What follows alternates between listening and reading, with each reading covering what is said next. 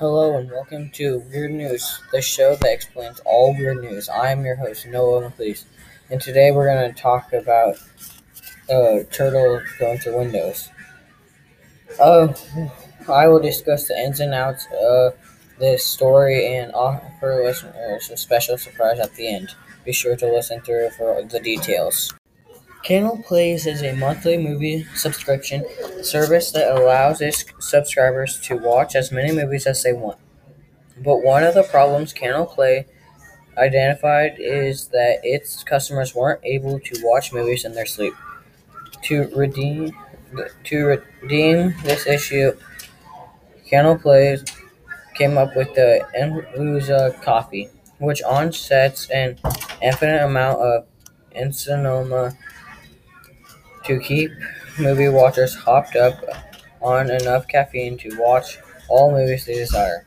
As much as some people might like, it is really try out this coffee. Thankfully, it won't really keep people up forever. Now to live from Daytona Beach, Florida. It is not unusual for rocks or other debris to crash through windshields or injure a driver or passenger. But a turtle?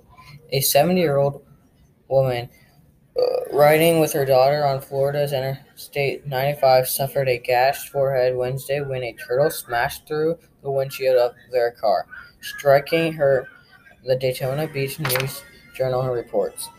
The daughter pulled over and got help from another motorist. According to a 911 recording, both were surprised by what they found.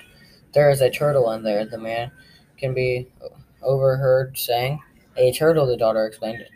"An actual turtle?" The gash drew lots of blood, but the woman was not seriously hurt. The turtle was likely crossing the interstate and got knocked into the air by another vehicle. "I swear to God, this lady has the worst luck of anything," the daughter told 911 operator as she tended to her injured mother. The turtle, on the other hand, had best luck of anything. It just had a few scratches on its shell and was released back into the nearby woods. Port Orange officer Andrew Fleming said.